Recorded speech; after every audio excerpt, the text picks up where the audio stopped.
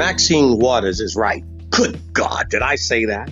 Never thought I'd hear those words come out of my mouth. Maxine Waters, that crazy, what you know, kind of mad dog, African-American bitch from Compton that hates anything and everything. I agree with her. That's right. I agree with her. This is worse than slavery, she said. What's happening on the Texarkana border with the Haitians coming in throngs. As a result of the earthquake in 2010, 250,000 of them who tried to flee that desperate nation that was devastated and destroyed. You would do the same with no infrastructure, no support, no water, no food, no supply chain, no opportunity.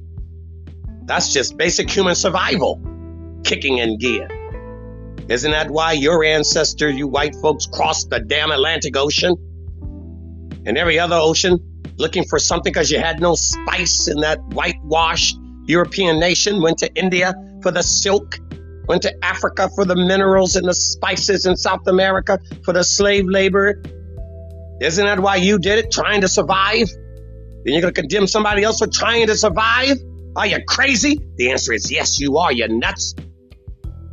You did the same thing. Now you criticize somebody else. You remind me of that story in the Bible where the servant was in debt to his master up to his beyond head. So much so that the old ancient rules where you had to imprison debtor's prison until the debt was paid. He was going to have his whole family in prison. It was an impossible debt that he would never be able to pay back, kind of like the $30 trillion of deficit that this country's got right now, owned by China. And yet, it's an unpayable debt. Might as well erase it because you can't pay it. You ever had that happen? Consolidation of your credit, of your debt, of your charges, of your mortgages, of your student loan forgiving. They want to forgive that. Who's going to forgive us? We used to forgive foreign countries for the debt that they had to the United States of America's banking system. And God knows we have forgiven trillions of dollars in debt from Egypt and countries all over the world, freeing them from paying us. And yet the United States government won't free you from a $20,000 tax liability due to hard times, suffering, all kinds of things that have happened. Bunch of hypocrites. As the story goes in the Bible, the master did forgive the servant because it was unpayable debt. The master had enough sensible common sense to realize he either was going to have to be an evil master or a righteous one and throw his whole family in prison forever, or just write it off. Give him a fresh sheet. Give him a fresh start. I work for a company that is like that evil master. All they could do is take, and then tell me how much more I gotta owe. Could care them for nothing. And then ask God to write off their debt doing Yom Kippur. Hypocrite! Then that servant went out and refused to forgive a debt of his fellow servant of a few pennies, equivalent of few pennies. He was willing, after he had been forgiven by his master of an unpayable debt, not to forgive his fellow servant from a few pennies of a payable debt. And when his master heard what had happened, he called that servant back into his court. Said, you know that debt I forgave you for that you were never going to be able to pay back? And I promised not to imprison you and your family? I just got wind that you went out there and did something to your fellow servant in the factory who only owed you a few pennies, who he could have paid that back in a week or so. I heard that you threw him into prison for that after you were forgiven an unpayable debt. You are a wicked servant, and had him thrown away. What have you done? The unpayable debt. What have you done? I'm surprised, because it's an unpayable debt. Learn to forgive. You see, God gave my people freedom, not because of anybody white in this country, and definitely not because of this system. It was by the hand of God. Thank you, Reverend Martin Luther King and the Southern Christian Leadership Conference. I know you white folks hate that, particularly the white women you sleep with. Worshippers of raw and exercise and bra and sex and sport and money and greed and fun, witches and sirens, shamans and gurus, imps and the like, because of your hatred of God. God delivered my people from this wicked nation, this incestuous raping of my people for hundreds of years. You didn't have that happen to you. I did. My great-great-grandfather, my great-grandmother, raped, not yours, and then called a beast, inhuman, property to be owned and fought over. Interesting. If you ever think I'm going to ever think in this lifetime that any white man in this country has a right to tell me anything and teach, I've got a bridge on Jupiter to sell you. They never will and never have. I gave my life to the God of Abraham, Isaac, and Jacob when I was 6 years old. You'll never have power over me.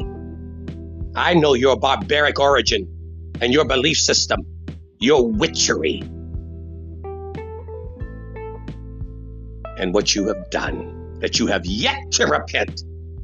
Entitled to what? And then when I see my people selling themselves out to your lies and your barbarianism, barbitry, I pray to God that they are judged for giving in to your lies once they had no choice because they were slaves and fettered. But when my people were slaved and fettered, massacred in their churches, hung from trees for looking sideways at one of your white women, we held on to God's unchanging hand. And unlike you white barbarians, we didn't say there is no God, and we never called him higher power and energy. I'll leave that to you. But one thing you never fettered a black man from his faith and his conviction of God. Never. While we were in chains, we held on to our faith. Couldn't chain that, could you? And now, without chains, many black Americans are giving in to your lies. And you effeminate white boys, and you siren white bitches with your witchery hair and lure, you Jezebels and daughters of Jezebels, to lead my men and my brothers and my race to hell. And now, African Americans have no problem with the chains you placed on them. You ought to be ashamed of yourself. You fought and resisted this slave nation for hundreds of years. And now when you finally did get some modicum of freedom, you foolish African Americans, you give in to them. And why?